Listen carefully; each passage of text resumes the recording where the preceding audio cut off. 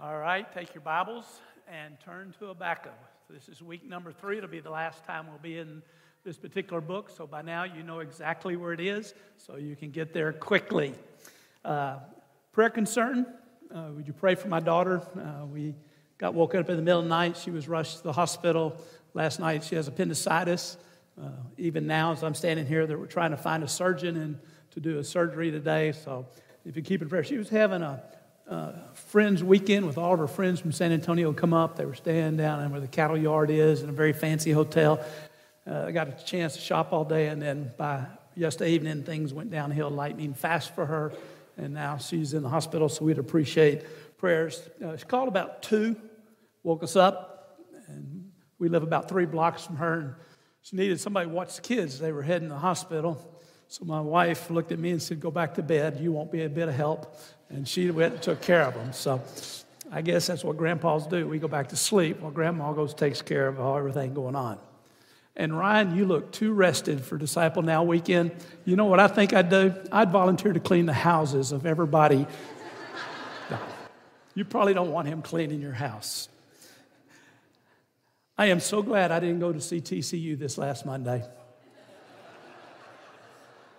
My wife was all set up. She had her TCU jersey on. We got all the kids came over. We had hamburgers. We were all ready for a national championship. Didn't happen. In fact, she was in her pajamas at the end of the second quarter. She didn't want to wear her jersey anymore. And my grandsons, who both played football, and said they're going to come back. TCU always comes back. Then about midway through the third quarter, they said, "Pops, we're going home." And so I went to bed after that and didn't even notice how worse it got afterwards. But anyway, at least they made it there, and that's a good thing. And then I've got guests here today.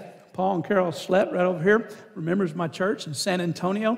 And so they just thought they'd drive in from Missouri to hear me preach today. But they're in town anyway, so it's good to see them. He had a big impact on my grandsons. He taught RAs. We had a really good RA program where I was at, and he really did an amazing job with my grandsons, and I've always greatly appreciated it. And Mission Heart, the whole 9 yards, we appreciate seeing you guys. We were together all day yesterday, and so they came down to Greenville today to join with me, so it's good to have them. And then I got to join your staff last week in staff meetings. First time I've had an opportunity to do that. And so I came dressed for staff meeting. I had my flannel shirt on. And not a one of you had one on. I didn't realize that's formal dress on Sunday, so I will. All right, enough kidding around. Let's get into this book because this is a very important book. And I think one of the most profound messages is now where we're going to be in the 3rd chapter. And so in a moment, I'm going to read verses 1 through 4 because we're going to learn something key from this. You remember last week the key verse was 2:4, and really 2:4 and 5. But 5, the righteous walk by faith. I mean, that is the answer for all of us. That we come to the point we trust in the Lord Jesus, but every day we walk by faith and trust in Him. Paul was very clear about that whenever he wrote to the church of Colossae and said, "As you have received Christ, so you walk in Him every single day."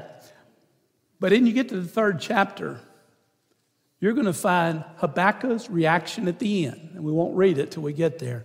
His reaction at the end is pretty stunning because what is about to happen where he lives is they're losing everything. Their homes, their city. War is going to so devastate Jerusalem, it's not quite the same for a long time thereafter. And how he reacts is what is God's will for your life and my life every single day. But he does it in the worst circumstances and situations you can imagine.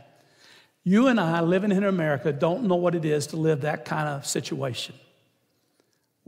We may think things are a little difficult now in the days in which we live in, but none of us have been where he is. In fact, about just before COVID hit, I was at Southwestern Seminary for meetings. And it was a consortium of all the presidents of all the seminaries in Central, South America, and the islands. And so I was invited because of my work in Cuba, and so I was there. And it was fascinating listening to these men from all the different countries in Brazil and Argentina and Colombia and Venezuela and then Costa Rica and all the way up into Mexico and from Cuba and from the other islands. They were there talking about the work of God and all that was unfolding.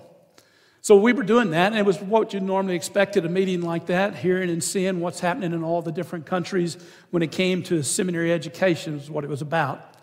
But they had the president of Venezuela Seminary stand up and speak to the guys after we'd finished all the meetings. And he got up and he said, "You need to pray for our people. We have nothing to eat. Every professor in my seminary has lost 65 pounds on average.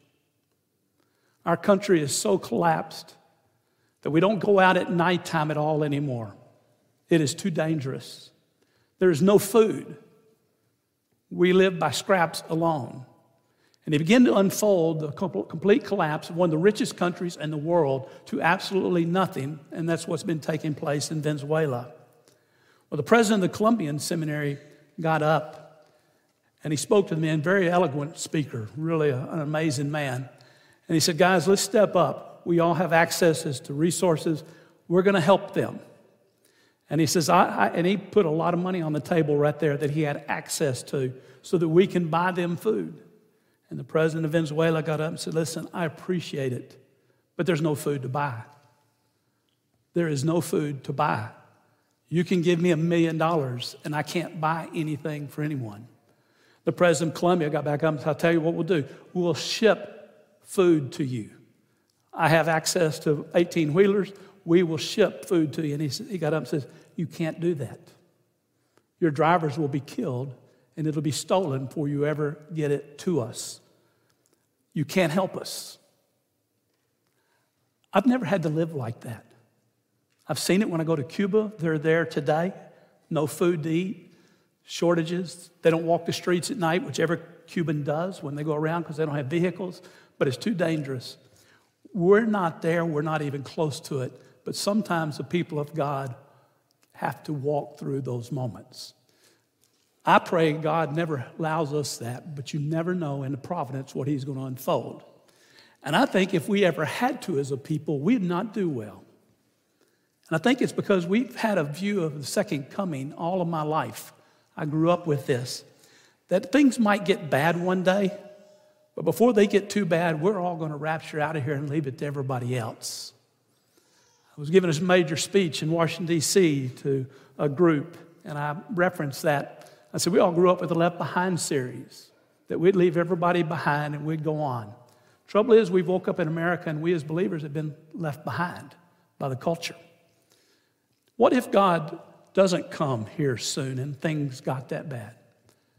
It's easy to sit here in church on Sunday morning and worship and give praise. But what do you do when everything's gone from you? And that's where Habakkuk is. And we're not close to that. I'm not even beginning to say we're going to go near that. But we can learn from these people. They have been there. They know what it's about. And I've seen it in the lives of the presidents of the seminaries who walk through this. They live this out on a daily basis. So stand with me. We're going to read verses 1 through 4 this morning. I'll continue my having you stand. That's ingrained in me. It's just reverence to the Word of God. And so you follow along as I read. A prayer of Habakkuk, the prophet, according to Shigionoth. Now, I'm going to stop for a moment. I had an Old Testament scholar, one of the tops in Southern Baptist Life, come to my church in San Antonio. And he says when you get to names like that and you stumble over it because you don't know how to say it, however you say it is correct. It's true. You know why? These are, what's the word I want? Whenever you take they take the consonants and they put an English letter to it. And so there is no correct pronunciation. If you were in Hebrew, you'd have to pronounce it correctly, but we do it in English. So whenever they do this, you can say it any way you want, and if somebody says you're wrong, tell them that a Hebrew scholar gave you permission to say you had it down right. So we don't have to get them right, but we get as close as we can. And so in verse 2, it says, Lord, I've heard the report about you, and I fear, O Lord. Revive your work in the midst of the years. In the midst of the years, make it known. In wrath, remember mercy. God comes from Teman, and the Holy One from Mount Moriah. Selah, which is a pause. And then he goes, his splendor covers the heavens, and the earth is full of his praise. His radiance is like sunlight, and he has rays flashing from his hand, and there is a hiding of his power. We'll use the rest of this as we go through it, but join with me as we pray. Father, we can really learn some unbelievably valuable lessons this day from this passage. Though we may not have experienced anything like what Habakkuk is experiencing, we can also know that no matter where we're at in life, your hand is upon us, and you're going to accomplish your good will and good pleasure in our lives. And one day you will bring us safely home. But Father, what we want is to be able to walk in a manner pleasing to you for whatever path you have us walk on in life. So help us to learn this day. May we learn great truths from these Old Testament men who have set the example for us to teach us so that we can be the kind of men and women you've called us to be. It's my prayer in Jesus' name. Amen. And you may be seated. So when you get to chapter 3, you would expect this, because in the midst of a collapse of the culture, in the midst of the collapse of a nation, which is literally what's taking place whenever this is written, he prays for revival. And so you would automatically go, that's where I would want to be. I'd be praying for God to do a revival. Because chapter 3, the entire chapter 3 is a prayer. From the time he starts in verse 1 till he comes then, it has to do with he's praying to the Father in heaven. And it's going to describe his confidence in God. It's going to describe the greatness of God, not only in the past, but in the present. And the prayer comes, and here's what I find fascinating. Why is he praying? Well, the prayer comes because he has stopped and done what God told him to do. So let's do a little review.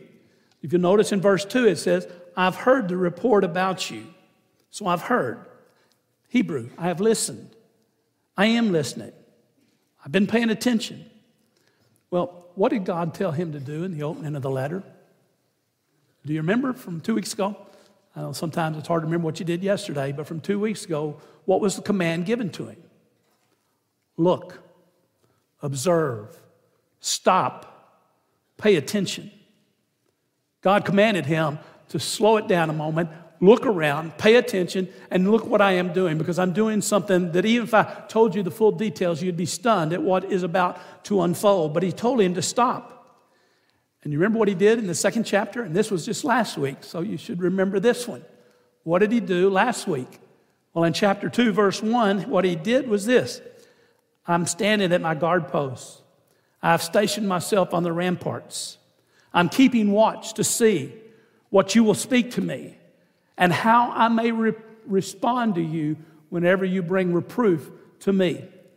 He literally has done what God told him to do. And he's been paying attention, and now you get his reaction in the 3rd chapter. And the way we know that God's got his attention is, if you'll notice in verse 2, he says, I've heard the report about you, and I fear. Guys, fear is critical in our walk with God. It is unbelievably important. I had to do a presentation in Oxford, and my title of my message was The Fear of God in Education. And I took it from Proverbs chapter 1, verse 7. The fear of God is what impacts us to be able to see and understand all that is going on in our lives. And so because he has seen this, because he now knows what God's going to do, there is a dread, there is an awesomeness about God, there is an honor that he's doing, because fear encompasses all of those things. It's not just a dread that you're scared to death, but it's also a respect and an honor. And so when he looks at what God has said he's going to do, his reaction is fear. The psalmist says, my flesh trembles for fear of you, and I'm afraid of your judgments. Did you know in Psalms 119, fear plays a critical element in the psalmist and all that he says about his love of God's word? Paul told the church at Corinth, in the fear of God, perfect your holiness. This fear of God is very important. Most of us don't live there like we should. Most of us are more afraid of what others think. We live in the fear of men and not the fear of God. But that's why he's going to come to the point where he's going to handle life, because he sees the power of God. He trusts the power of God. He sees that God's overwhelming presence is going to impact everything around him, but he's going to trust God to get him through it. And it's so out of the fear of God, it leads him to pray. And what he prays for is revival. Now, his country has collapsed. The moral fabric has been completely deteriorated. Things are horrible. It is dangerous. People are dying. The whole thing around him is turned bad. So what is he praying for? Lord, please save your people. Please save this nation. Please save what's going on. But yet when he's praying this, he knows that the nation will not be saved. So what he's praying for is that when God brings a judgment upon his nation for what they've been doing wrong, that he will bring the people through. And we know that's true. We know that after 70 years in exile, what happened? God brought the people back. God revived back the nation of Israel in the most powerful way in preparation for 14 generations later that Jesus Christ would come in all of his glory. And his prayer is going to be answered.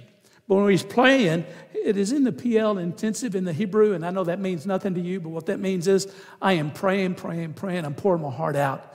I'm asking for revival. I'm begging God to change and bring us to a point where we see who he is. And so he says in Psalms 119, the psalmist does, revive me through your righteousness. That's what he's praying. Did you know that Psalms 119 is that famous long book? I wonder if any of you have you ever memorized the whole chapter? I attempted it, but my brain's too old, so it doesn't work as well as it used to anymore. It's not easy to memorize all those verses. But you know 11 times in there that the psalmist is asking God to revive him. That as he looks at the word of God, Lord, strengthen my life, make it better.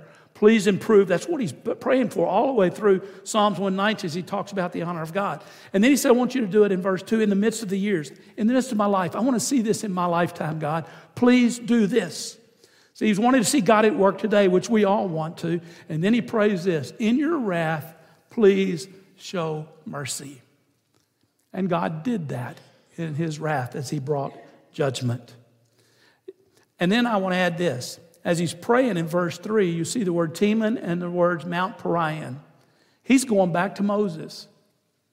He's going back to when God spoke to Moses back in Deuteronomy 33:2. Those tie that together in a very powerful way.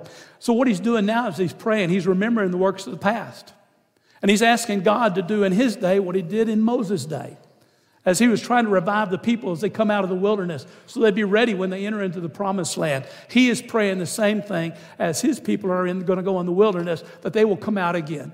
So here's a guy, as life is collapsing around him, has not lost hope. He has not lost hope. His confidence is still as strong as it's always been, and he's walking by God by faith, and he's going to trust his God to be able to take care of him no matter what happens. And not only is he remembering the work of the past, but when I get to verses 4, 5, 6, 8, 9 through 13, not going to read all of that, but in verse 4, he's talking about God's majesty. He has not lost this majesty of God. We read that part of it just a moment ago. When he gets to verse 5, he's talking about the power of God, which is amazing beyond anything you and I can ever grasp or fathom. I mean, our bodies... Paul and Carol and I were in meetings yesterday. I've been taking stem cells, and we were invited to a meeting to learn how that works from a company in Dallas. So we were there. I'm stunned at the little mRNA codes that are inside those cells and how they give unbelievably specific instruction. And they think we involved. There is no way that involved when you begin to understand the wisdom and the power behind God's creation of all of us. This man knows the power of God. And he's trusting the power of God. He said, you're the shaker of nations in verse 6. You're the judge and the savior in verse 8. In verse 9, you're sovereign in all that you do. This is a man who is not being destroyed by the circumstances of his life, but who is standing strong, standing firm, as God's called us all to do. If I tell you to put on the full armor of God, Ephesians 6, what's the purpose of putting on the full armor of God, according to that passage in Ephesians? So that we will do what? Stand firm. Tells us 3, in reality 4 times to stand firm. When do we stand firm? According to Ephesians 6. In the evil day. Habakkuk is in the evil day. You and I are not quite where he was. And what is he doing? He is standing firm, trusting God, asking God to continue his work in the midst of all that's going on.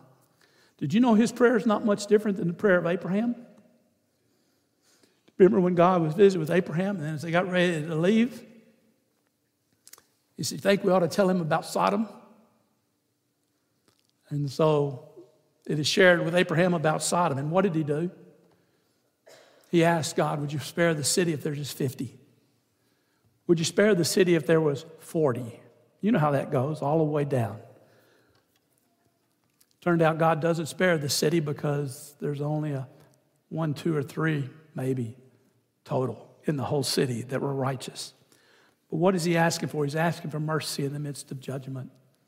And Abraham was praying for mercy in the midst of judgment, and God showed mercy to Lot, showed mercy to his daughters in the midst of one of the great judgment times in the world. Habakkuk's prayer did not stop the judgment on Jerusalem, but his prayer for mercy, God blessed. We need to be praying for our country and the people around us and our cities that God would revive the work. Things have changed. They're not like it used to be 20, 30 years ago. I've watched this from being a pastor. Things have changed, and it's not always been good. But you and I need to seek God and ask him and really make this a matter of prayer. Not something we just, "Father, thank you, and would you get us back to normal?" No, I mean a plea of the heart. And begging God for mercy, because that's how he works, is by showing us mercy. And remember this, that the prayer of a righteous man does what? It accomplishes much. Do not underestimate the power of walking by faith and trusting God and asking to him for help. But here's where I want to go with the sermon today. This is all set up to go to the next spot. And this is I only got 2 points today, so I don't know if that's quite a good Baptist sermon or not, but that's all I have, is 2 points. He prayed, but point 2 is he quietly waited on God to work. Quietly waited on God to work. If you'll notice, go all the way down to 16, 17, 18, and 19 in your Bibles, and you're going to see this.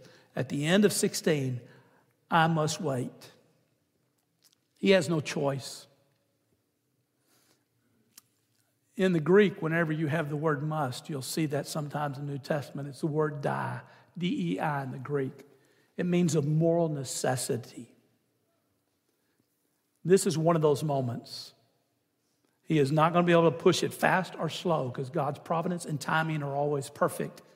So what he has to do as he's praying is he waits now. He patiently waits.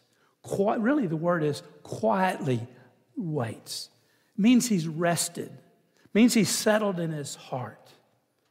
See, God gives you and I an amazing gift. I hope you have this gift. It's one of the greatest gifts you could ever have given to you, and it's called peace.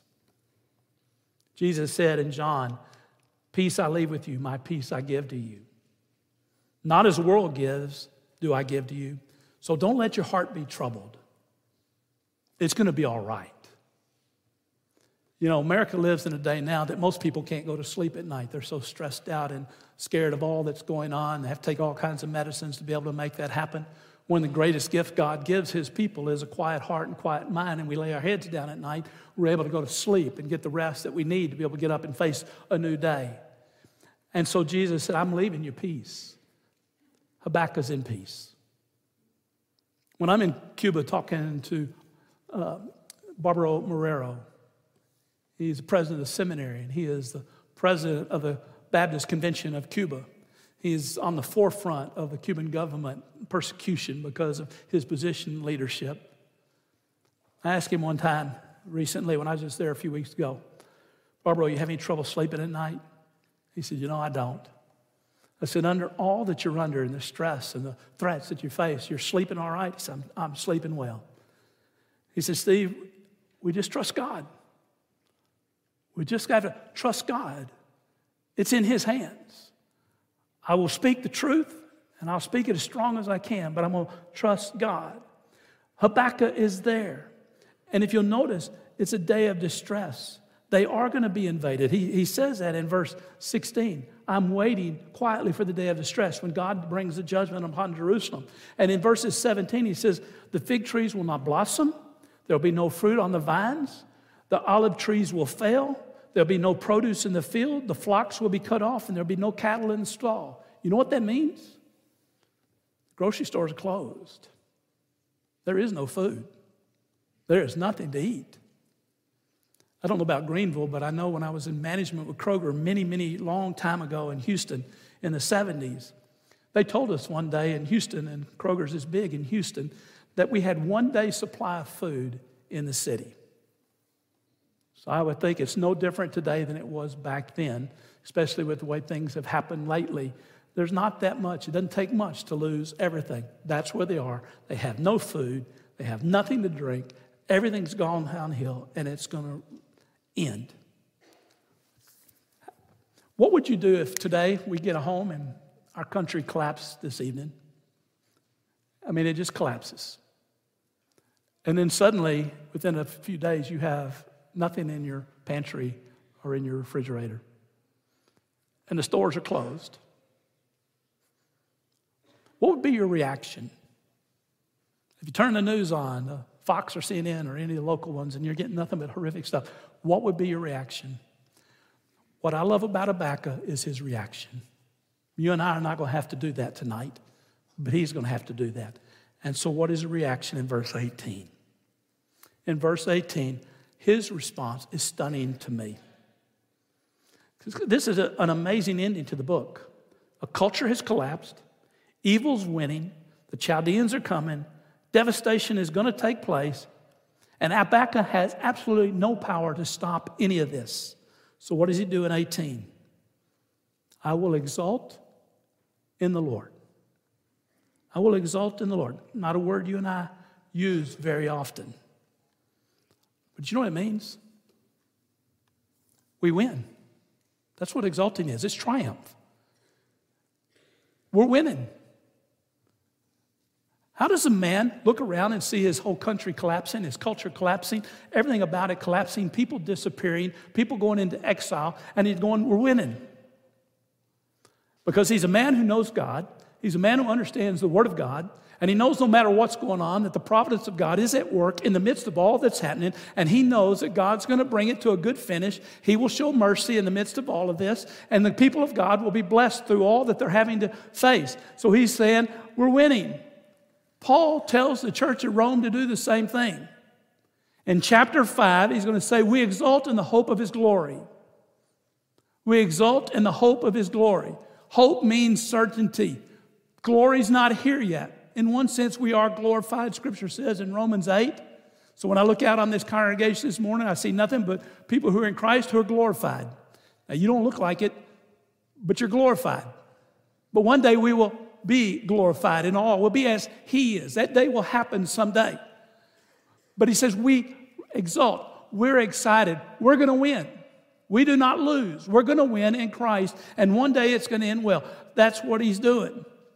And not only that, not only does he exalt, but look what else he does. I'm rejoicing in the God of my salvation. You got to know something. Joy always follows winning. Joy always follows winning. And he knows he's winning. So rejoicing is not forced, is a true feeling of his heart as he rejoices in the God of his salvation. And I did this, if you can go back 8 weeks ago, when I preached on the will of God here at Thanksgiving. What is the will of God in our lives? I know exactly God's will for your life. I told you that on December the 18th. Rejoice, pray, give thanks, for this is the will of God. Very few people live there. But that's where we're supposed to live. That's God's will. That's where Habakkuk is living. And he's going to say, if you'll notice verse 19, God is my strength. God gives us power. And he says, my feet are like the feet of a deer. Go home and Google a picture of a deer standing on the side of a mountain. It can be so steep, it's unbelievable that if you were to stand there and slip, you'd fall to your death. And these different types of animals, the mountain goats and everything else that are standing there, are standing at this kind of angle, and they're so secure it's not even funny. He's talking about in the most precarious of situations, his feet are like the feet of a deer. He is solidly planted on what God is going to do, and it's going to be all right. And he says, I get to walk in the high places because of it. You know, a few weeks ago, whenever I was privileged to be a part of winning the state championship in six-man football, I told you that story, and I'm a first-year coach, and we ended up winning, and it was amazing. Well, I was a JV head coach until they brought me up to varsity, and then I played a role in the finals and the playoffs of the last 4 games as we made it all the way to state. But I brought up about 8 or 9 of my JV boys to be on the varsity, and in the championship game, 4 of my boys won the game. It wasn't the varsity guys, it was the JV, the freshmen and the sophomores who won the game. But I'll never forget one of the plays. I'd invented a play, and when you're a preacher, you really don't know what you're doing, but you take a chance it might work. But in six-man, they onside kick everything, and I don't understand why they do that because we very rarely would get it, but that's what the teams will do.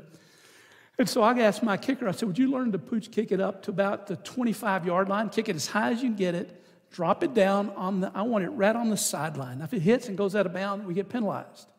But I want you to get it as high as you can. And then I put the 2 fastest boys that I had on my team.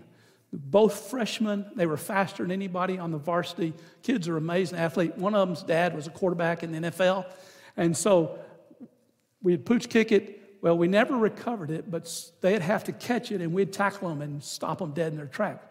We did that in the state final game. It was back and forth. High-scoring game, 50-40s, and we're doing that. And I called the play. We kicked it. Old JP ran down the field. He jumped up and caught the ball before they could get it, and it broke their back, and we became state champions because of the play. I tell all that, just a story, not to fill time. What do you think JP did afterwards?